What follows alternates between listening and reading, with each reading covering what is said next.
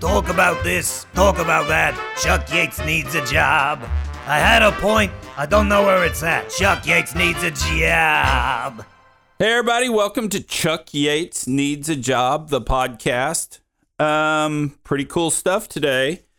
We actually have more drilling on today. And in the long lines of Anon Lives Matter, we'll stick to that. But more, welcome into the podcast. Good to have you. Yeah, thanks for letting me be here. It's going to be fun. Or not. So or whatever. We'll just figure that out as we go. Yeah. So let's start off with this. Not trying the docs and all, but what can you tell folks about yourself in terms of just, you know, who you are, where you come from, background stuff? What are you comfortable sharing? Sure. My background has primarily been on the operator side and the service side through, mid to late 30s. Started my career international for almost a decade, deep water exploration. So, when I came back to the U.S., the concept of shale was incredibly foreign to me. No pun intended. Yeah. And still is to some people, apparently. Then worked my way into different roles and positions, both, being dropped down through private equity and then back into other companies. And so, had an interesting mix of being, some engineering life and a bit more on the exploration side. And then now a much more focused, I would say, on the technology side, both on conventional oil and gas and, as we expand out into some other avenues too. So, I can say some of my actual questions where I'm looking at that and trying to pry out on Twitter, doesn't get nearly the responses as some of my other things. So we'll keep trying to poke the bear on what's next for energy. So for EFT, you're gonna have to carry the oilfield service banner here on the Chuck Pod because I'm getting DMs saying, hey, man, these finance guys are great that you keep bringing in, but we want real oil field out there. So no pressure here, dude. Yeah, no, and that's that was sort of the origin story of my account, right? Trying to always talk it up and be the forever optimist. It was something after, I can't remember which year's Nate, but a friend of mine saw me there, and I think I had, 2 or 3 phones out, and I was in the lobby, and he said, oh, man, there he is, probably talking to somebody about how he invented the cube, and, there's not enough stack pay in the world he can't handle, and things like that. So that was sort of the birthplace of the idea of being that forever optimist, especially more so on the ops and services side. Because what I found interesting about you is, and I'll kind of go back to a previous podcast. I had T-Shawn Shannon on, who's a stand-up comedian. He wrote for Saturday Night Live. And one of the things he talked about on that pod is, you have sort of like popular comedians and stuff. And it's always cool to go to those guys like Seinfeld, Leno, whoever, and say, all right, who makes you laugh? And I won't give away any secrets from DMs because what happens in DMs stays in DMs. Sure. But, popular folks out there on EFT, if you're always like, all right, who's the funniest person out there? Time and time again, all the big guys always say it's more drilling. I mean, more drilling is hysterical. So well, you are the comedian's comedian. Well, that's high praise, if I can, steal a line from inside the cage. It really begins with just sort of what I think is funny. I mean, I've never really approached it to try and gain a lot of followers or make my mark per se. It's just it was an exercise to make myself laugh first and foremost, and just hopefully make others laugh, and just a different way to look at ourselves across the industry. And sometimes if you're not laughing, you're crying. Right. So it was just it's a fun way to poke fun at yourselves and the industry you work in a way almost to have some self-reflection and reverence to it, because I think the best type of comedy comes from something you do care deeply and passionately about, and you're so ingrained into that you have the material and the know-how to really really poke at it. And I think that's where a lot of that comes from. It's a place of love, but you can really take a good swing at it from time to time. Well, serious artistic creators talk about that it's something inside them they need to get out. And that ultimately winds up being what is the most cherished of art, whether that's song, painting, any of that stuff.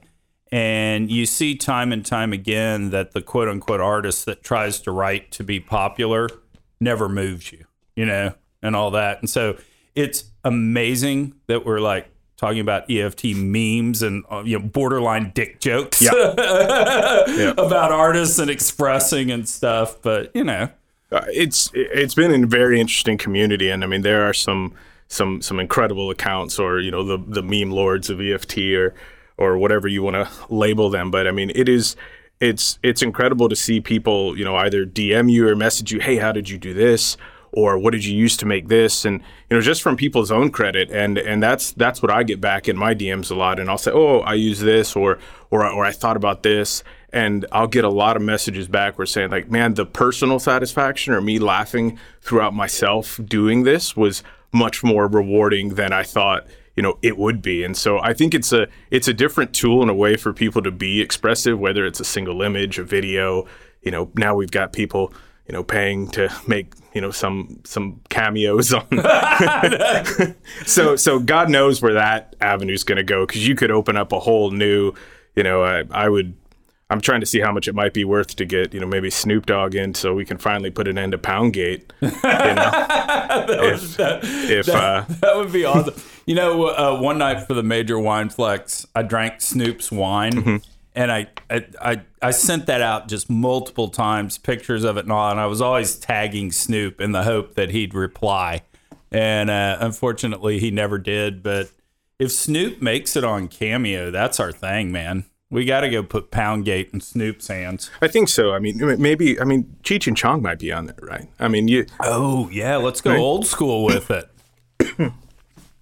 Yeah, you must be able to get somebody on there. If not, we'll see where that goes. But I mean, that really opened it up to who knows how much potential, right? Because we saw the fundraising power EFT has for a good cause.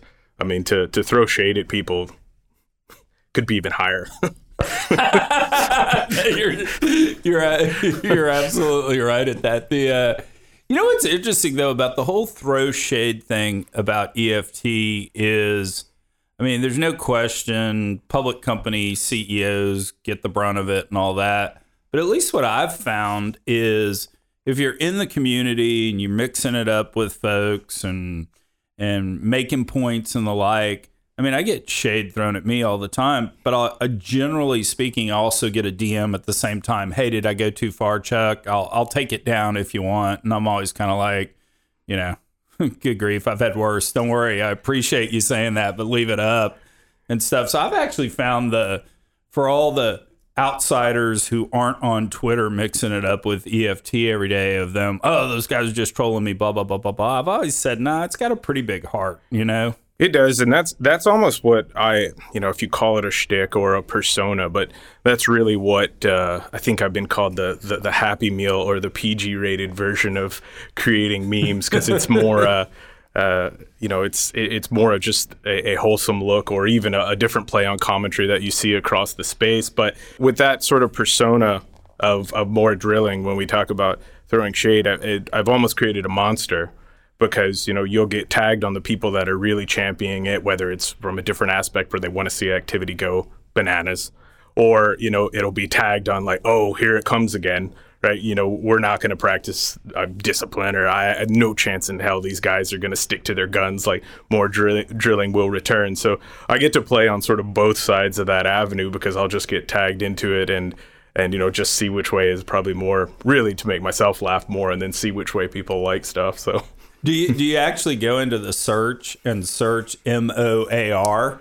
Because I bet you're getting not tagged, but just more is said multiple times that you miss. Oh, I'm 100% sure it does. And I don't go actively out looking for it. There are some people who will tag me religiously. There are some people who now use it like they would spelling. Like it's not even, I'll just get tagged into the sentence because it's spelled like that, which... and then there's sometimes we're not, but people will spell it the same way. And if I do find it, I'll usually throw something up that'll make somebody laugh, or it's the alternate sort of gif or message from what they were hoping for, right? Right. And sometimes I'll get a DM after, they're like, I don't know how you pop up when like I write this, I'm not even tagging you. And it's like, well, sometimes I'll see it, or people will send me stuff like, oh, you got to reply to this Yahoo, right? And so it's an interesting character I've developed, I guess. So do me this: 2, 3, 25. I don't care how many. What are the funniest memes that you've done, you've seen, whatever? Kind of what's made you laugh the most?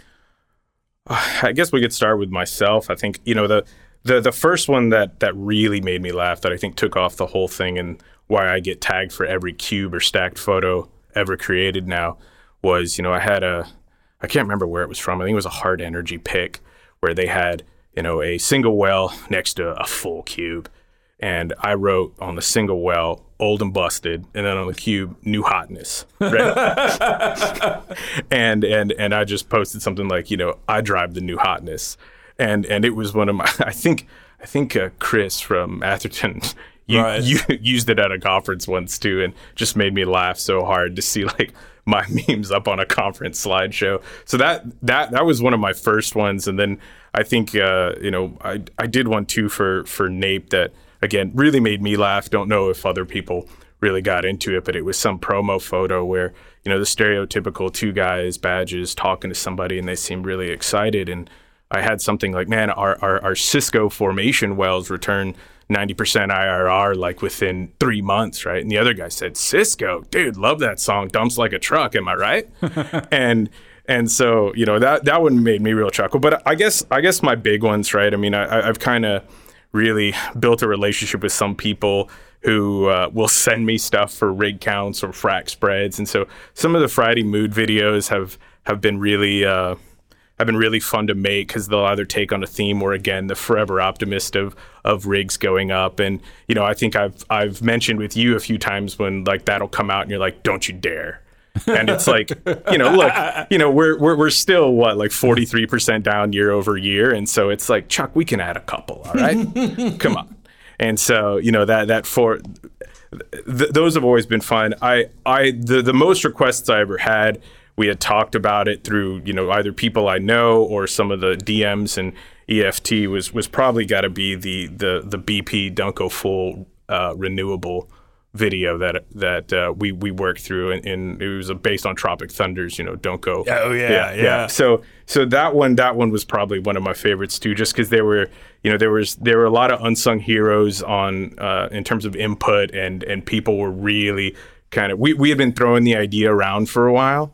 And, when I did one scene, somebody was like, you gotta make it. And then I saw somebody do a report that said like BP, I think they even said like, don't go full retard. Right. And as soon as I saw that actual report, I was like, all right, we can make this one. We can do this. We can do this. But I mean, there's, in terms of other accounts and memes, like, I mean, there are so many, right? You had Bomber on. He's really come to his own in some of the video stuff he's made. And now, him and Colin are doing cameos. So like we said, God knows where that goes.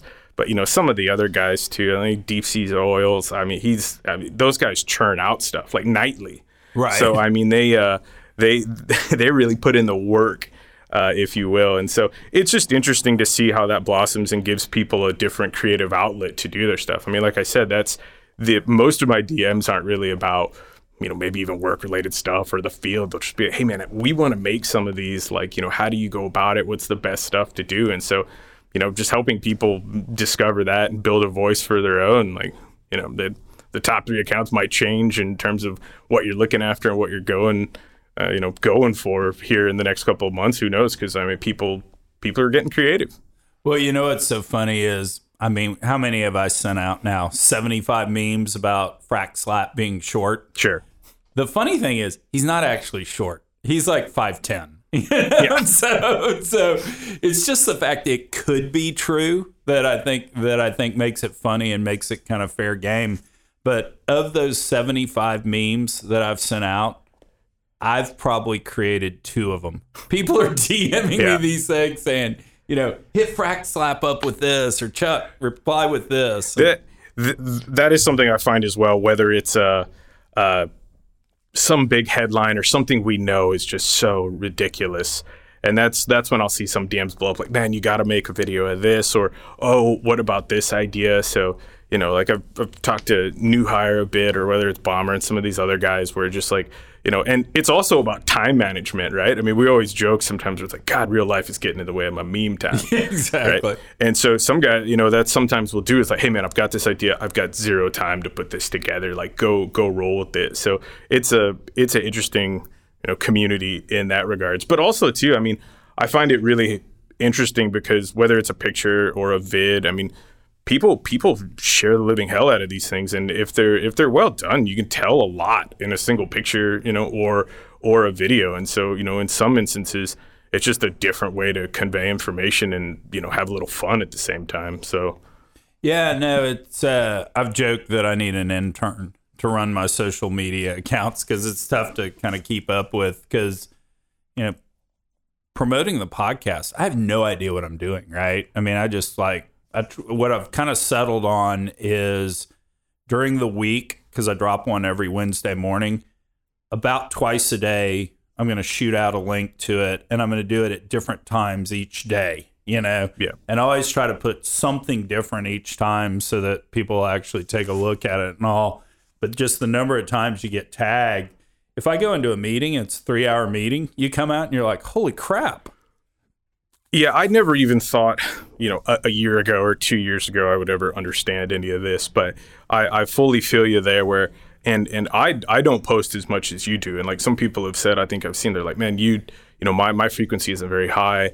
I don't reply to a lot of stuff. Again, it's more of just happy to put it out there, and if people like it, they like it. But I have no idea how some of these people with larger accounts, and I know they're very engaged and you get so many responses. I mean, I'd throw my phone in a river, I think, if it ever got to that level, because it is addicting to some degree. It's an engagement community, and you want to try and do some things that are around. But I have a limited number of followers, and so I completely understand the need when people say, oh, somebody manages my social media or my Twitter account, because if that beast can be as big and ugly as hairy as you want it to be. Right. And if and it will consume a lot of your time. No, that's totally right. If there was something you wanted to change, or something you wanted folks in EFT to know that's more serious than just the jokes, the memes, and all that, is there anything like that?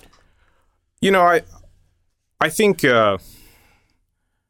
again, kind of going back to the persona of what I put out there in terms of the optimist side, is I think, it morphed a little bit too to become a champion a bit more, I think, on some of the other sectors we don't poke fun of about, or realize some of the harsher aspects of what the things we're screaming for means, right? I mean, one of the biggest things that, we talk about, the high oil price is great. Some of the things we see in consolidation is awesome. And, these operators might actually generate some cash for once and start to shore up stuff. But when you look at sort of wide discipline, what does that mean for the service sector? How much of that is still going to be materially depressed? How does that grow? Things of that nature. We don't talk about that as much, I guess, on EFT. Again, it is energy finance Twitter, so it tends to lean more towards the capital and financial elements of these things, and really focus on some of the bad actors in the E&P space. But I think as more people do get involved, because I know we have an unbelievable amount of lurkers in that community, as more people do get involved, it'll be interesting to see how, people get vocal about other sectors of the energy industry. I don't know if I really answered your question there, but whatever. That's always the great politician. Whenever they get a question, what you do is you rephrase the question, you give a bridge sentence, and then you give the answer you wrote 6 weeks ago with your political consultant. Here's what I'm going to say. But no, because and it's also difficult because it's 140 or 280 characters, whatever it is these days. It's hard to have something of substance kind of beyond just a meme, a funny, and that. But I will say, and this is going to sound so hokey, and, we can cue the Bruce Springsteen song up in the back, and I'll get on my soapbox and all. I kind of feel a little bit of a responsibility as the old guy to just try as much as I can to share what life was like back in the 80s and 90s in the oil business, because I think I don't think there's an appreciation for the younger folks of you can drill a dry hole. I mean, we drill uneconomic wells today, but we don't turn it on and nothing comes out. Sure. And that used to happen. And that's how I started my career. Yeah. And what's crazy to me, and not to interrupt here, but I see the headlines they'll even put for things happening in Guyana where it's like big swing and a miss, or really didn't achieve the objective. I was like, if they're really like poking around the outside of the play and they drill and they find a section and it's uneconomic by offshore standards, that's a part of the program. But Right. you like, it's so strange that whether you see certain headlines or people have almost forgotten that, where it's like, hey, you're not hitting dingers every time, especially offshore deep water exploration. And so it's very interesting to see like how people even spin narratives on that. And it's like, did you just not know that because you've only grown up maybe covering onshore shale, which I might lose some followers here, but is relatively boring compared to some of the larger big drilling programs that happen offshore and true exploration work. I mean, where we're at now, I'm personally pretty tired of hearing the term, mow the lawn and some of the things we do onshore and so, manufacturing process. Right. No, it's exactly that. One of the things I'm working on, and I hope to get it done. I don't know if I will, but I want to do a podcast, a documentary, something on Clayton Williams, because talk about just old school wildcatter. I think the younger folks had any sort of appreciation, the risk you had to take to find these big oil reserves and all you had to go through, the limited amount of science. I don't want to sound like people were out there with the divining rod trying to find things, but you shot 3D seismic, you saw a structure, but that was it. It could be full of water, you know? Oh, yeah. I remember deep water Gulf of Mexico, if anyone has worked there, you've got a huge salt layer that, depending on what seismic stuff you're doing, that salt layer makes everything, you best be out there with a divining rod, because until you get down there and actually get to calibrate that stuff, you don't know if stuff is 5 feet thick or 500 feet thick. And so, I'm always going to be probably a little biased to super exploration and deep water stuff, just given my background. But it's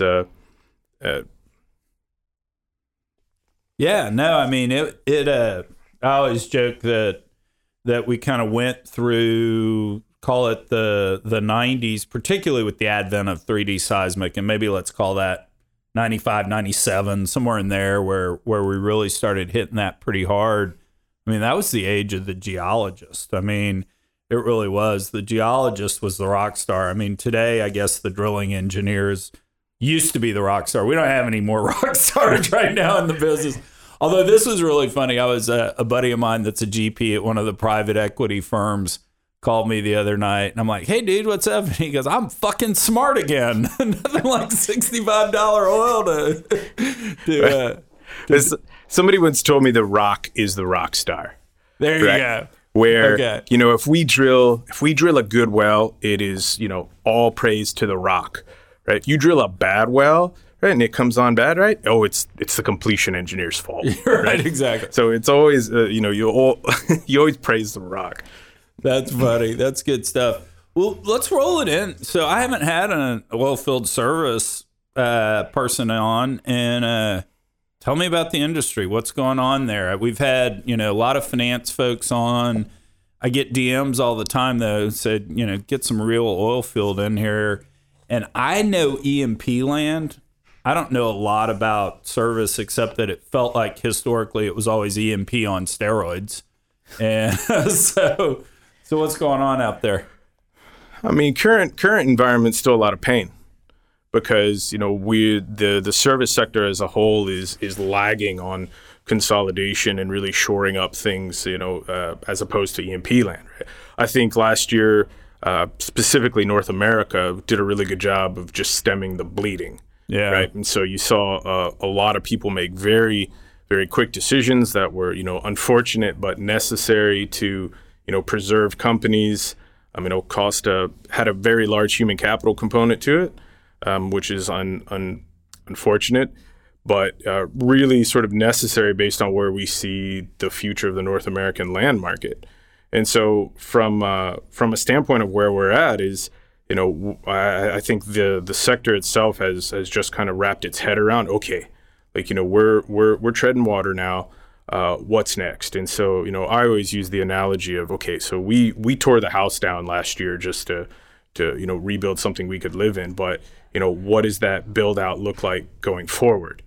And that's really, I think, what the broader sector, because, we use the OFS term very loosely when we talk about oil field services, right? There's 80 pubcos, probably, 200 in, call it the top 5 major divisions, but there's hundreds, if not thousands, in the broader spectrum of that. And so the biggest question is what's next, right? And so I think you'll hear every major executive leader or CEO say, like, M&A has to happen, right? We're massively lagging behind our customer base. It has to happen both from our ability to reduce the amount of people that are out there. Maybe you get some pricing pressure and margins back because you've taken out some of that, and really just right size for where we're at. And I'm using that across everything: drilling, completion, pumping, you name it, right? Because there's still some stuff that is, I think we reacted very fast to, in terms of cold stacking and things of that nature, that it's going to be a challenge maybe from a personnel and equipment standpoint in certain divisions to really ramp back up. But looking at the broader area of how far certain companies have gotten diverse and spread themselves, let's say for the last 8 years, really, or maybe even 10.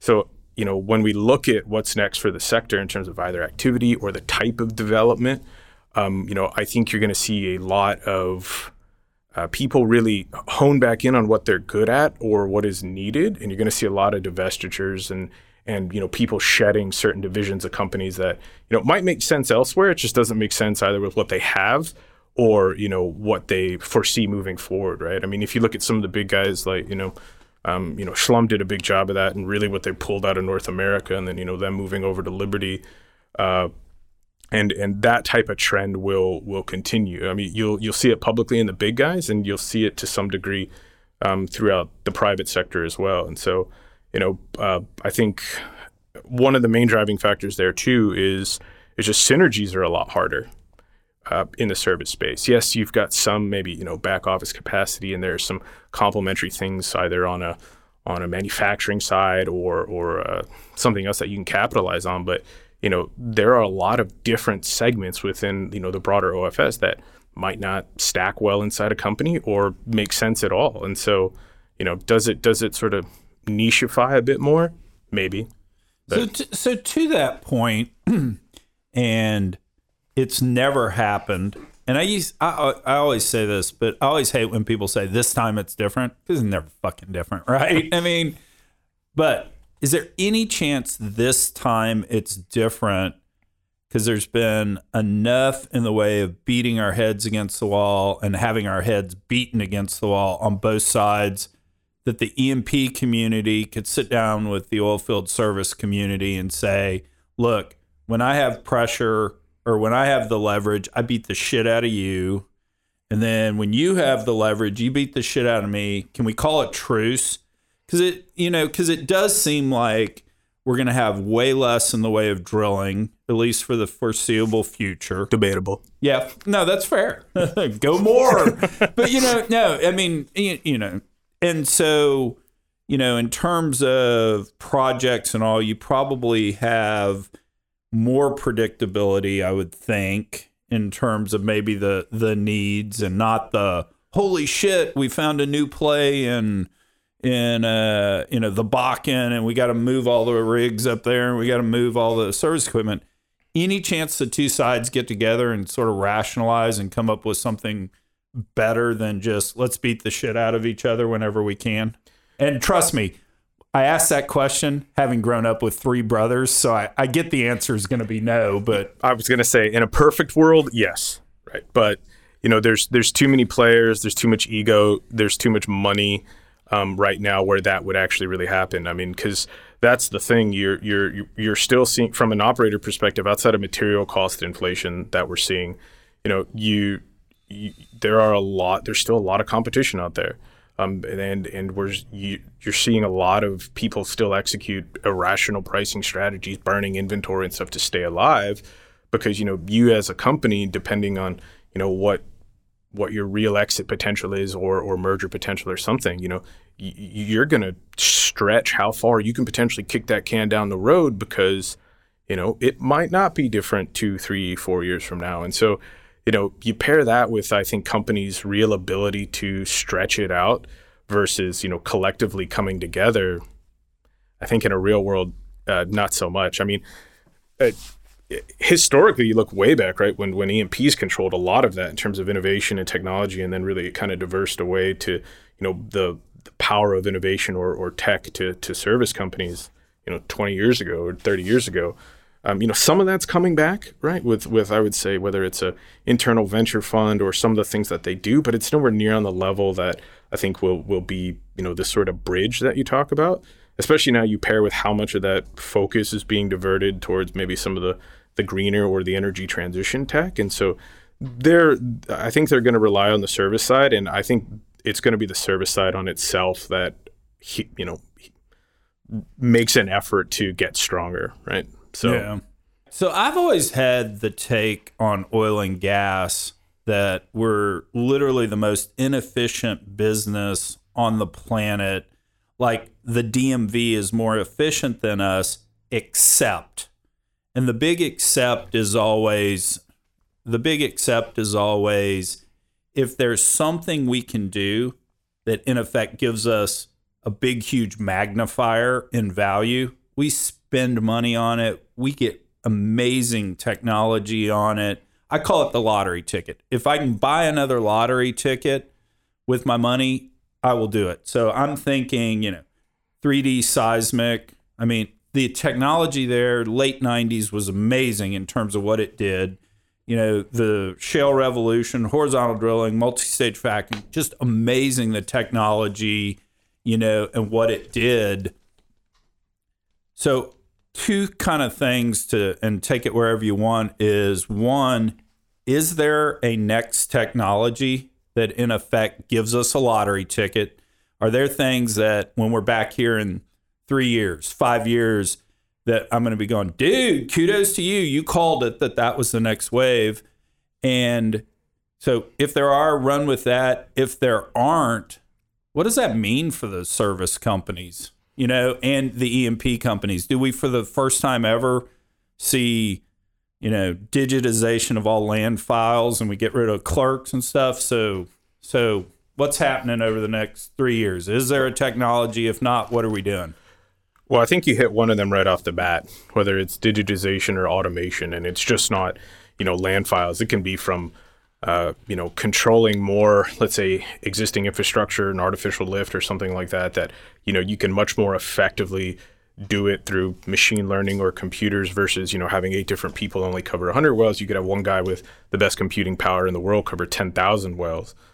Do we really have to have a pumper drive by a well every day? But same thing, right? When you have machine learning looking at rod wear over time or predictive analysis to think, hey, this well's going to fail in X amount of time, more so than Billy Joe out there going to figure every single well out. And so it's both manpower intensive and time consuming. So that you can apply to every single aspect of oil and gas for the most part. And so a lot of that is coming.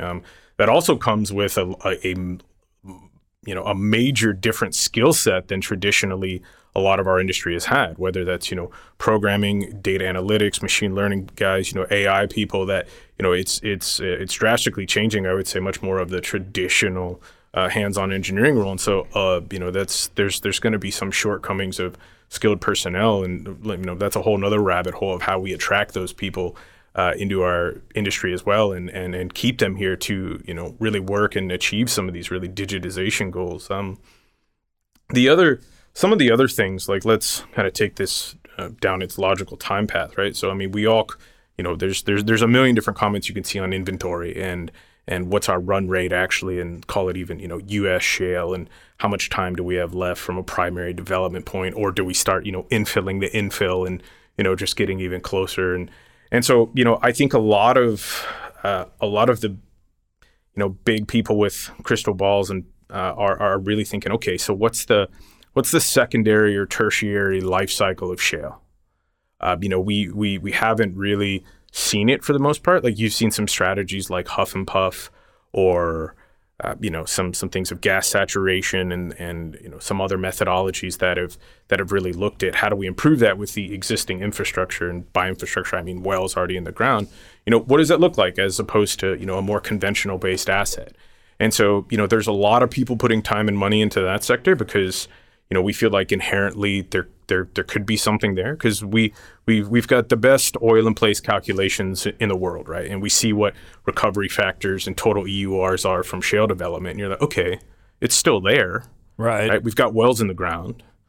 Is there anything we can do? And we've seen ideas, whether they're using something with CO2 or miscible gas that also has a carbon aspect to it that's gaining a bit of momentum. Seen a lot of new solutions in the chemical space trying to solve some of these things, whether it's perm modifiers or something like that. And so there's a lot of things out there, I would say, that focus on sort of what's the real EUR or IOR potential of shale.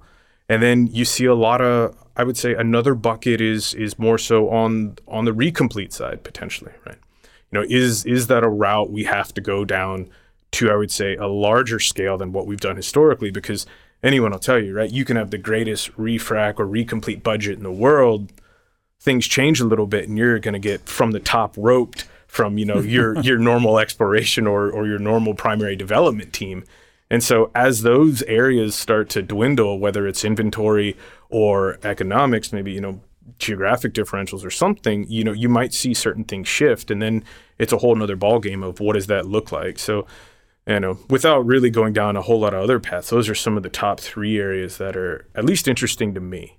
And let me throw three things at you that I see as impediments to that. And number one, just volatility of oil price and what we do as an industry in terms of oil's at 100, we hire everybody under the sun. Oil's at minus 37, we fire everybody, right? And sure. So every time. So if I want to walk into Stanford, Harvard, and my alma mater, Rice, I'll go ahead and just throw that out there.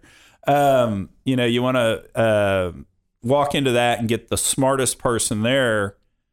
Silicon Valley at least says, hey, you come to a startup, we fail, you get skills that apply to your next startup, and there'll always be a next startup. Microsoft, Google, Facebook all say, hey, we're big corporate culture. You can work your way up here. There's a lot more in the way of stability, just learning to write code and the like, than come over here to the oil and gas company. And, what's the joke about McDonald's in Midland? We only hire geologists with a master's degree, right? So it's Chick-fil-A, get the PhDs. Yeah, exactly. By the way, I'm just going to say this because this is one of my favorite stories of 2021 so far. And I don't know if you've heard it. And I believe it was North Carolina. North Carolina is vaccinating people on a drive-through basis. And the average wait time was an hour and 15 minutes. A Chick-fil-A general manager on his day off went down there and just said, hey, guys, do you mind if I help out a little? I mean, just on his own accord. Makes total sense. Yeah. At the end of that day, the average wait time was 16 minutes in terms of he just revamped the system. And I just love that story because that's so America, So anyway, I didn't mean to change it. But one, we've got volatility and we have to provide more stability to attract talent. Kind of in light of that, number two is I think what you just said was great. AI, all of that sort of stuff to sit there and make things better. I think at the end of the day, though, what that is making better is nickels and dimes and quarters. I don't think it's like wholesale Benjamins, $100 bill. which isn't bad. I mean, because we all need to do that. In a low margin business, the first thing you do is automate. That's business school 101, right? And I think the issue we have on implementation and all that is you walk in with your AI based lifting technology company and you say, here it is, ROI, 3X, 5X, whatever it is, payback 6 months, a year, whatever it is. And somebody goes, great, we have no one here that'll do that. So I think one of the things we need to see in this industry is, in effect, the Anderson consulting. You need somebody that is an expert in that technology that can walk into the company and say, we're going to implement this for you on a test basis. Give me 200 wells.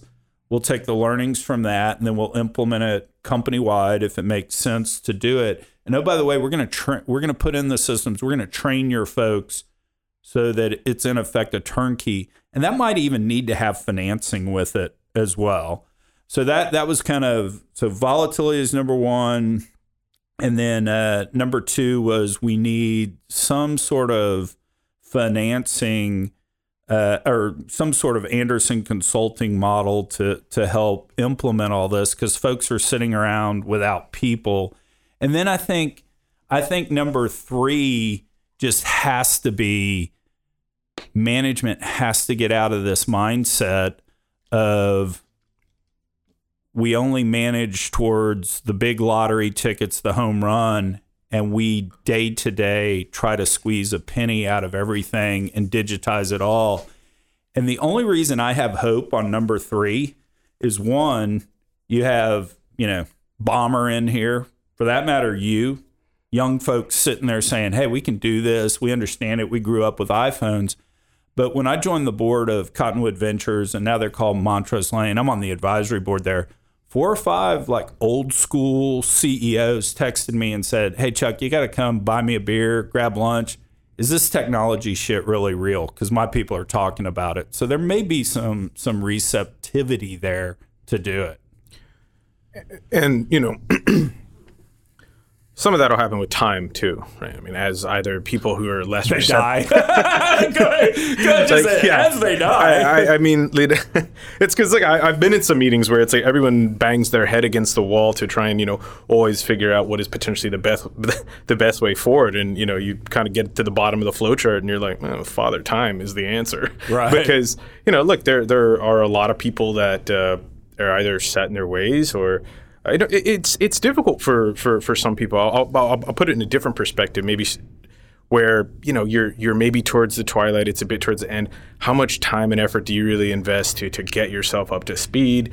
And I think the best people do, but there's a lot of people who it's man, I can coast this out and just kind of stick to what I know because I don't see I don't see where it's going to maybe impact me for the time left. And so it's also, you're going to take that sort of same mentality to the bigger picture. When people ask, well, why would you focus so much on maybe some alternative methods or some of the energy transition or these green ventures as, let's say the service industry as a whole? And it's well, it's not that, anybody in that industry believes we're donezo in 10 or 20 or 30 years. But it's you can start to prep and look at, the following 30 or 40 or whatever, because I think most of the people that I engage with, both on the operator, service, even the financial side, it's not going away, and it's got enough invested capital and enough tailwinds now to where you can start to plan for that, and if maybe because you're spreading your wings a bit further across the energy spectrum, maybe it helps alleviate some of the financial constraint or allow some of the new ways to attract things that you might have the guise of we're building this for the energy transition, et cetera, but internally your business model is going to blanket both what you've developed it for and attract capital and push it back into the oil and gas sector. Well, it's interesting you say that. So by the time this podcast drops, the Digital Wildcatters Evolve conference will have happened. Mm-hmm. And what they did is they got me and Alan Gilmer to sit down and chat and be the old guys. And I don't even know if you've seen the ads they're running for it, but it's literally the Sesame Street old guys up in the theater. I haven't seen that one. Oh, you haven't seen it yet? But those two old guys that used to comment on stuff on Sesame Street. And yeah, They're using that as the picture. Listen to Chuck It Out. And so we talked for 3 hours, and I don't know what's actually going to make it onto the conference yet. But one of the things we talked about, and I'm really serious about this, and I'm kind of adamant about this, is we lost the narrative in oil and gas. And I take this from the perspective of, number one, you look back over the last 200 years, what are the greatest things that have happened to humanity? Clearly vaccinations, clearly antibiotics, clearly hydrocarbons. I mean, nothing has done more for life expectancy, life quality than hydrocarbons. I'd say it's number one, but I would give somebody vaccinations, antibiotics, right? So we had the moral high ground. What I don't think the young guys on EFT realize is way back in the day, like in the 70s and the 80s, energy prices were counter-cyclical to the economy. And so when oil was high, gas prices were high, it tanked the economy. So Texas was doing great, Oklahoma was doing great, and the rest of the economy would suck, and vice versa. And instead of oil prices being high, the rest of the economy tanking, and us taking the narrative of, okay, we're going to cut, gasoline prices 25 cents or 15 cents because we know America's hurting. We printed up bumper stickers that said, freeze a Yankee. I mean, we were so obnoxious. J.R. Ewing is a documentary. That is not a parody. And unfortunately, this obnoxiousness, and look, exhibit number one right here, I will take blame on this. We lost the narrative. We lost the ability to tell our side of the story. And so now what we have is we have a 16-year-old talking about climate change that people believe, people like, and they hate us. And the reason they hate us was self-imposed. I mean, we did it to ourselves by losing the narrative. And so what you just said and where I was going with this, and what I would say to young people out there is, look, you need to capture the narrative back. It's about the good things we've done. You need to embrace that less carbon is our future. That is not the government saying that. Dan Pickering came onto our clubhouse. Jeff Davies and I, Energy Credit One, do a clubhouse every Wednesday night at 9 p.m. Pickering came on and said, hey guys, this isn't the government. This isn't regulatory. This is companies, investors saying we want less carbon, period. It's a tidal wave, that is not going to be stopped. So it is happening. And quite frankly, I think the science is uncertain. You don't have a model that's predictive and all that. But I can say this, less CO2 is not going to hurt us, right? And let me say one more thing, and then I'm going to let you roll with this. It's just, so we need to embrace that. And where the narrative needs to go is, we are the oil and gas companies. We have done all this great stuff with hydrocarbons. We're also the people to take you to less carbon. And here's how we're going to do it. We're going to start injecting CO2 instead of emitting it. We're going to do this. We're going to do that. And we're going to lead that change. And we got to win the narrative back. Because if we don't win the narrative back, it almost doesn't matter if we're 100% right about the science. Yeah, I agree with you on the narrative aspect. I don't see a lot of people doing it, though, in terms of winning it back without a heavy level of compromise in terms of what you're not necessarily caving to, but you are really positioning yourself in a way that, they know what they're doing, that in terms of spinning the narrative on the non-carbon or what's next or playing to their audience, because like you said, a lot of the science is unproven. The methodologies themselves are massively untested. Look how much capital's gone into the new tech there that, may or may not work, but they'll spin all of those same narratives of, for the future. So I think, anyone in the industry is definitely not oblivious to, like you said, one of the monumental achievements that, hydrocarbons given those same people the ability to discuss and bitch and moan about it, because of all of the accomplishments it's done. And so, I think that's a great question of how do you take it back, and maybe take a harder stance on it and reemphasize all of the good things it does, without being relabeled number one. I mean, it's a fine line, and it's a push and pull that I think a lot of large companies are trying to navigate right now, and some are more heavy one way or the other, right? But I mean, can you think of an example that like a single one that's taken a hardline stance, maybe back on just sole hydrocarbon? No, but that being said, and Pickering brought this up, so I need to give credit where credit's due. If you're a $5 billion E&P company staring at this tidal wave, what do you do? I mean, are you, hey, we're just an oil and gas company, that's all we're going to do, blah, blah, blah, blah, blah, and you potentially are riding into oblivion at some point. I mean, I'm in the Charlie Munger camp of we're going to burn every hydrocarbon. Yeah. No, I think you pull an Exxon, right? I think they know what their core business model is, and Exxon's just the biggest example that's very visible. Right. They know reality, right? I mean, you can and they'll turn the rest of it into what I like to call a traditional marketing exercise, where yes, we've got some decarbonization programs. Yes, we're not oblivious to the investor sentiment and the headwinds and potentially even regulatory pressure. But at its core, they're still sticking to their guns. Now, could they potentially do a better narrative of what to combat some of those things? Yes, but that's what I mean. It's sometimes difficult from I would say a PR perspective to do to have these two sort of devil and angel hands of how to put them both together and come up with the perfect solution. I mean, counter to that though, there are companies that have maybe gotten a little further out over their skis and almost really forgot where they come from and are trying to buy their way into the future, if you will, and that could end terribly for them.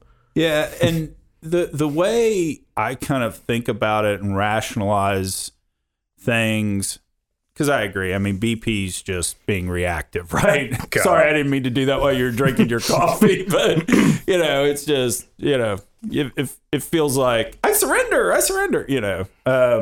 What's crazy too is I mean, it's just not them either, right? I mean, I know there are I've I've been a part of some internal conversations too, where I mean, people, depending where they're located or their executive teams, depending their age or their backgrounds are, they get even jealous of that strategy. Like, oh, look how progressive or look how forward they are. And so you get both sides of the coin, right? Depending if it's a company, a person, the type of people you have, a culture. And so, I've seen the complete opposite ends of the spectrum. But I'd say the majority are still somewhere in the middle, right? I mean, I think the level of recognition has come a long way in 5 years. Even maybe 10, right? But I mean, really, I think within the last, I'd say even in two, yeah, that's where you're going. Yeah, I mean, it's really amplified, and so look, as in anything with any type of change, whether it's cultural, technology, you name it, right? You're going to have some people who are laggards, and you're going to have some people middle of the road watch and see what the other two people do, and and make their things accordingly, and you're going to have some people who step on the gas and go full, go pull a BP. Because I think what the compromise could be, and, call me Pollyanna and a little bit of wishful thinking, I actually think what the compromise could be is, hey, let's do as much of this production as we can in the United States. Let's not kill our business. Because if we're here in the United States, one, you've got the U.S. government looking at us. You got state governments looking at us. You got the media looking at us. So you do have oversight there. The market is telling us they are willing to pay higher prices for less carbon. I mean, that is what investors are saying. That's what companies are saying and the like. And if we could create, and I am a free market guy, free trade guy, but, if we could say, hey, guys, let's do as much of it as we can here. You're going to have to pay a higher price for it. But, oh, by the way, I'm going to, seal my well site so that there are no emissions. I'm going to, re-inject the CO2 so that it doesn't, tick on down the list. I'm going to plant this number of trees. And, oh, by the way, can we please have some data on exactly trees and what they do? I think the fact we don't have any data there says trees are more effective decarbonization instruments than we really know. But well, I mean, aren't there? I mean, there are some carbon credit companies that's all they're doing is they're selling you offset carbon credits on like X number of acres that they have for trees. Like that's actually a business model, right? So, it might either benefit or negate them of what they're doing. So maybe they're the ones holding the data. But to that point, I think the best operators will do that. In terms of navigating that, whether it's a regulatory spectrum or what in very harsh investor sentiment, I think the best ones will be able to run both of those strategies side by side. They will you'll be able to look at decarbonization efforts. You'll be able to really tick the boxes on your E efforts, whether it's, full leak detection and then mitigation, right? You can tick all that down here. You can figure out how to reduce your overall carbon footprint. You can do some of the full decarbonization, whether it's, carbon capture and sequestration, which, as a broader thing is still kind of up in the air of, is it even worth it? But that's a whole nother podcast. But you will see this happen in parallel, and we are seeing that happen now, right? Now, do you see some people stick to their guns, and maybe some of the guys who have a better profile maybe that puts a better buyout target on their back because they already have it, and it becomes so paramount that, it makes somebody look a little more attractive, maybe. But, I think that's going to happen. And so with that, not just always to look at maybe what's next. That there is some opportunity and avenues there. And I think that's one of the things that we've done sort of on a narrative perspective that's been difficult too, because like you say, when you want to get the narrative back, it's, yes, I think we do a horrible job of, as an industry in a whole, of really emphasizing all of the, the luxuries and, your standard of living now based on what we've done. Putting that aside as, well, not putting it aside, but assuming we can amplify that and increase that narrative too is, how do then we merge it with everything else? Because like you just said, it's not going to go away. And so I think whether it's from a technology perspective, whether it's a new company structure, or, some of these things that could go side by side, and, maybe there is a different version of, an energy operator or a energy technology company, right? God, there's a huge number even in the service sector, right? You're not an oilfield service sector company anymore, right? Right. You're an energy technology company, right? Right. There's no drilling info anymore, right? Yeah, exactly. That's always so funny is you're a technology company when you can't pronounce the name.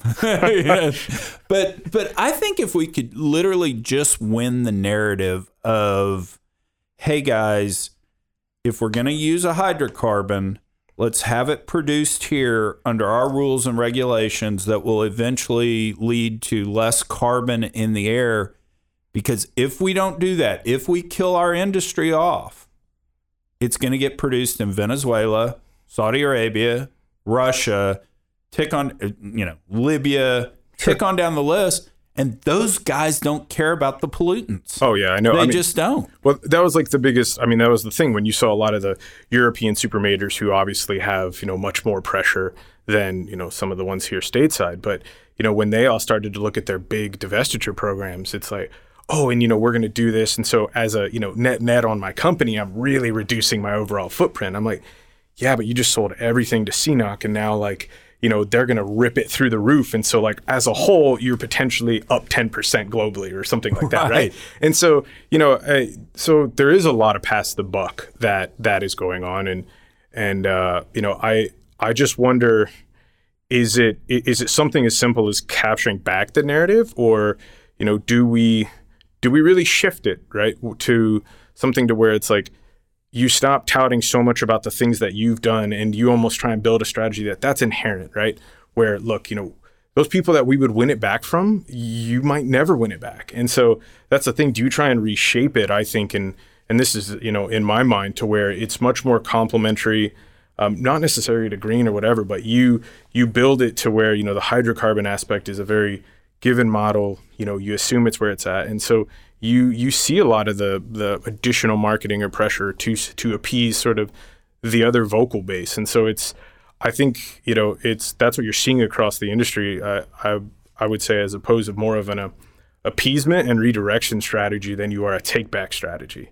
Because I'm not a huge Trump fan. I'm a libertarian. I've only voted for the libertarian presidential candidate my whole adult life. So I know I'm going to lose every year when I go to vote. But I think one thing Trump has right that goes against my belief, and I think COVID nailed this home, is there really does have to be a baseline kind of manufacturing infrastructure in the United States. We can't be dependent on China for all our generic drugs, for our N95 mask and all that.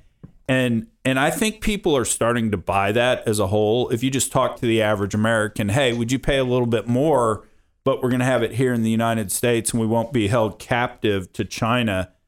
That's what I kind of think. It's just like, it's like less than a pitching wedge away to say, let's do the same thing with energy. We're going to pay a little more. We're going to be able to decarbonize it better. Because look, at the end of the day, selling it to CNOC, it's going to pollute. And at the end of the day, it's still China and building 3 coal plants a week or 2 a month or whatever it is. I mean, that's a lot. Still, Japan, China, India, they all have a good number coming in too. But I think one of the funniest things I saw on that was I was at some conference and there was something about looking at the in terms of power generation versus total electric, hybrid, or ICE, right? And it was like, if you follow this timeline on ICE, we're okay. We can do the decarbonization, and it actually looked relatively okay. And if you followed it fully on electric, based on current power grid power generation, it's like a global study as well. They kind of looked at that profile, and it was on par, only like 2% better. And then if you looked at hybrid, it was the best. It was like the outperformer by a long shot, because that kind of model and that usage is in line with what we have today in terms of power generation. And I think you've probably nailed it on some other aspects or other podcasts or things you've mentioned in terms of, if you tried to go full EV tomorrow, like, where does it come from? And so I think that's where I think you might get some narrative capture back and really how to fight the fight, not necessarily say, everything we do in oil and gas is awesome as that, but really, I would say point the conversation to both sides of the spectrum, the supply and the demand side. We seem to do a very good job of, only talking about one or the other, or the market will attack one or the other narratives. And so, taking maybe both avenues down that road is something in the future. But, that's almost beyond me, right? Yeah, it's definitely above the Chuck Yates Needs a Job podcast, where we talk about Buddhagate and send pizzas to people going on dates. So, when is the Buddhagate follow-up? by the way, that's it. Yeah, no, it was funny because in December, EOG permitted a re-entry into a Buddha well in Madison County. And I was going, oh my gosh, what if this is it? But supposedly there has not been the big land grab yet, but some brokers have kicked around. So we'll see what that happens too. I'd be interesting to see if, let's say our industry does clean itself up, and maybe some of these plays or areas you haven't heard of in a long time start to come back. And I've been a while since I've looked at a Smackover well. So. Or I think I used to say all the time, it's like, look, every now and then you gotta plow through a 4 to get a 10. So it's about that time we go tack a TMS well down again, just so we can remember. People are like, oh, the water cuts in the Delaware are horrible, and it's like, look, go drill a quick TMS well and figure it out, or go try and dewater the Hunton again. That's another good one, but. When I was at Kane, we probably drilled 20 or 25 MOAR wells. That's kind of the Oklahoma panhandle type formation, because it would just periodically you'd have this massive well, right? Yeah. And you'd offset it all 4 ways and just nothing, like literally dusters. And so every time it would always be like, man, we're drilling this well, but if we could just go down another 1,000 feet or 2,000 feet, we'll get to see the MOAR. And we always did it, and it was always a duster. And so the joke was the geologist dies, goes to heaven, sitting with St. Peter. You've been such a good person, my son. We will grant you one wish. And the geologist goes, will you just show me the fucking MOAR map? I want to see it. So, I mean, there are so many plays and so many areas that you could say that about. Like, oh. It was always the kiss of death to drill a great well on the first well, because you had no idea why it was a great well. You know, you had a theory and you tested it, but theories are never right on the first time. You know, that's why we have science. We run experiments. That's why we run placebos, because it's, you know, you've got to test it. But I don't know what's worse, because I've been a part of both, where you drill the absolute banger right off the start, and then it's 6 in a row of just air. Yeah. or I've been a part of, you know, you drill 5 or 6 in a row, just absolute, you know, dogs. Right. And then on that last one where it's like, you know, I mean, there's plenty of operators who it's like, this is it. This is the last one. We hit this. We're on a well by well because we get it. And you kind of get that last one. I don't know which one's better. Like in terms of a personal experience, like, because, you know, one's of sheer bliss, you know, stepping up to the plate and you knock it out of the ballpark on the first pitch. The other one's bottom of the ninth, 2 outs, and you have to get it. So, and what would always happen to us is with each well, you wouldn't hit the home run or score the run, but you'd have just enough in the way of improvement that you got a couple of guys on base. In the next inning, you're like, all right, we're going to score the run this time, and it never happened. So it's almost, you know, I to some degree, I wish, and I'll make the distinction here, I wish U.S. unconventional development played a little more small ball. Right. Yeah. Because, I mean, I think that's what, you know, when you see some of the differences between, you know, let's say Canada and the U.S. or just individual company or engineer styles of what they've done, right? You know, the optimizing development or certain development strategies has been wildly varied. And, you know, you see people go from, you know, absolutely kind of like where baseball's at now, just trying to uplift and swing for the fences every time, versus, you know, some of the small baby steps on, you know, hey, our first mission is to get somebody on base, you know, use those returns, change in small patterns, but, you know, where, you know, it, and from a timescale perspective, you know, it's been very black and white. Some people say, no, that's not true. Like more, what are we on now? Gen 7, Gen 8, maybe, but you got to think like that's happened in an incredibly fast time period in terms of like shale, right? I mean, like all of that in under a decade. And so it's like, you know, could have we done a little, you know, maybe things would have been better with some more incremental steps and some small ball. So it's so funny you say that, because we would sit in board meetings at Kane with portfolio companies, and, you know, at the end of the day, you would never back a CEO that's 100% pessimist, because they'd never get anything done, right? You know? And so generally speaking, the way it works is the CEO's the optimist, sitting there as the private equity guy on the board, we're the pessimist, and usually the answer is right or closer to right, the interplay between the two. I used to always tell this story. I'd say, hey, we need to play small ball here.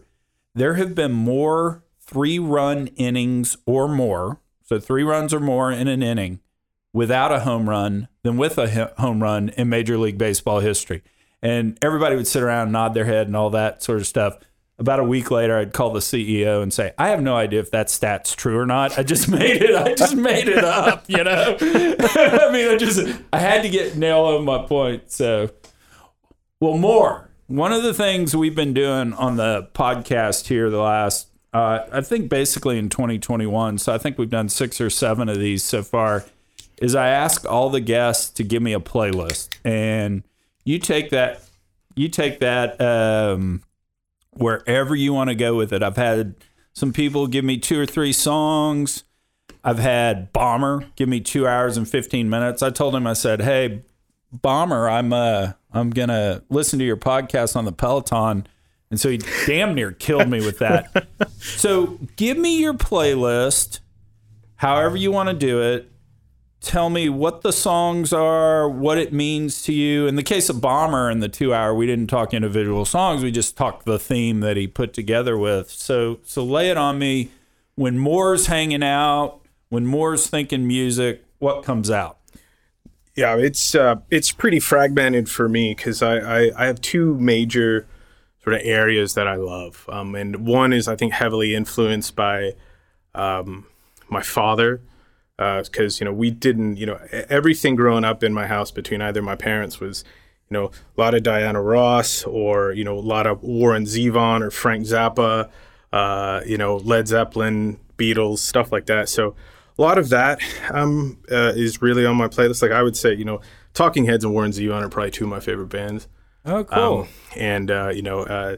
That's always sort of my go-to driving stuff, or even working. Like, I'm one of those guys that I almost have to have music on to read.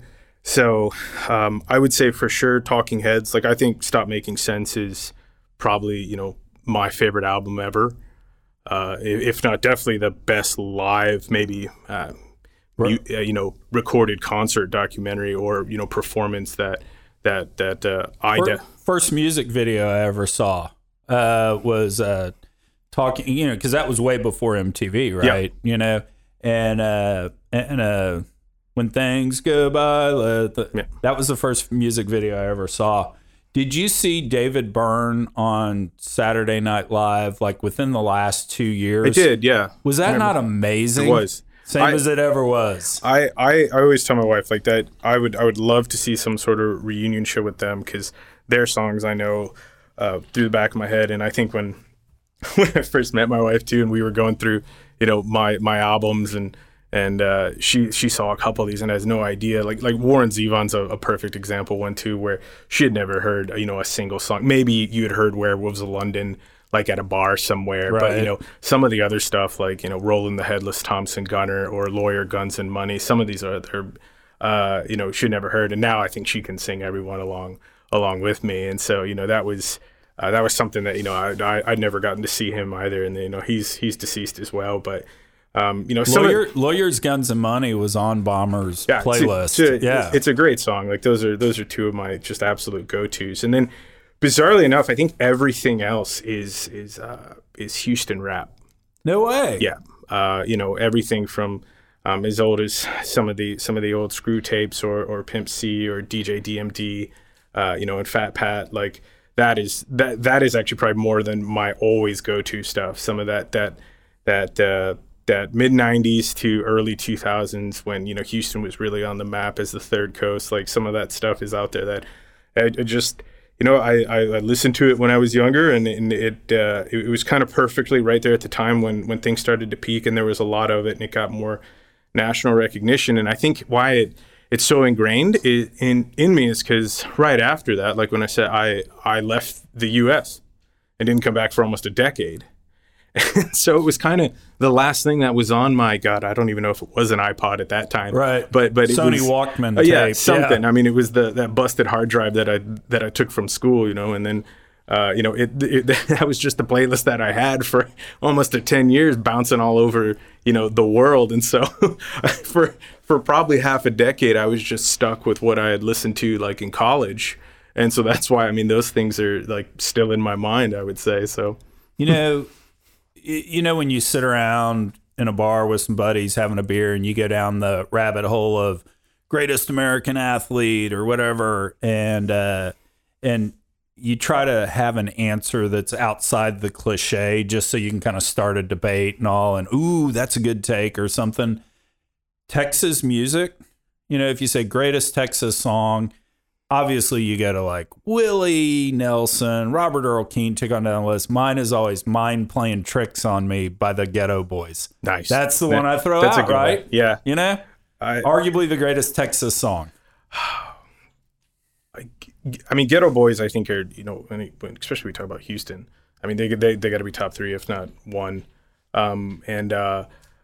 It was almost sometimes a binding factor. You'd be deep water off the coast of middle of Africa or somewhere, and if you had someone who was relatively your age or something like that, we would do a lot of bonding over that, where you would steal it, or you'd steal the PA system, and then all of a sudden like Mr. 25/8 comes on from DJ DMD, and you're just like, some of the guys on there who will absolutely jam to it. And so there was a while there where, like, there were a couple of us I know that I bounced around the world with that there are some unique parts of this planet that were introduced to Houston Rap through a couple of us. More drilling, more drilling records. Yeah, it was because that's all there was. Like I have been to fortunately, and that's another thing I think when people do talk about why would you get into oil and gas or why would you stay in it as well. I mean, I've been fortunate enough to visit almost 70% of this planet, and because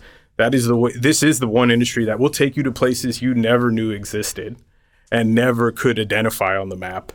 I mean, I've been to a lot that I couldn't probably repoint out, right? Right. And that is something to show like the breadth and what we've done to give people the resource and the lifestyle they have through some of those exploration efforts. And there's the part of me that wish we would get back to some of that, because those it's an incredible experience. And for people that are looking to, and it is still there, because like you said, global demand isn't going to go anyway.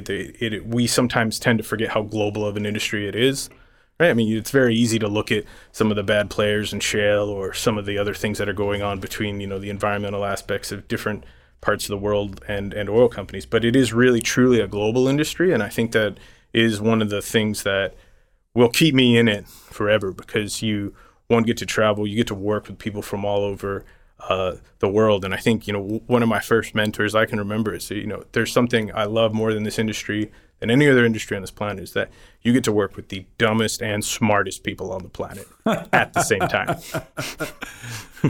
More drilling. That's awesome. Dude, you were cool to come in and do this. Thanks, man. Well, thanks for having me, man. Dude, I appreciate you coming into the Audio Realm Studios in Richmond, Texas. Yeah. I was a little worried coming in right after roll call, but, we did it. We did. The breakfast tacos got us through. Yeah. Cool, man. Really appreciate you doing it. Thanks for having me.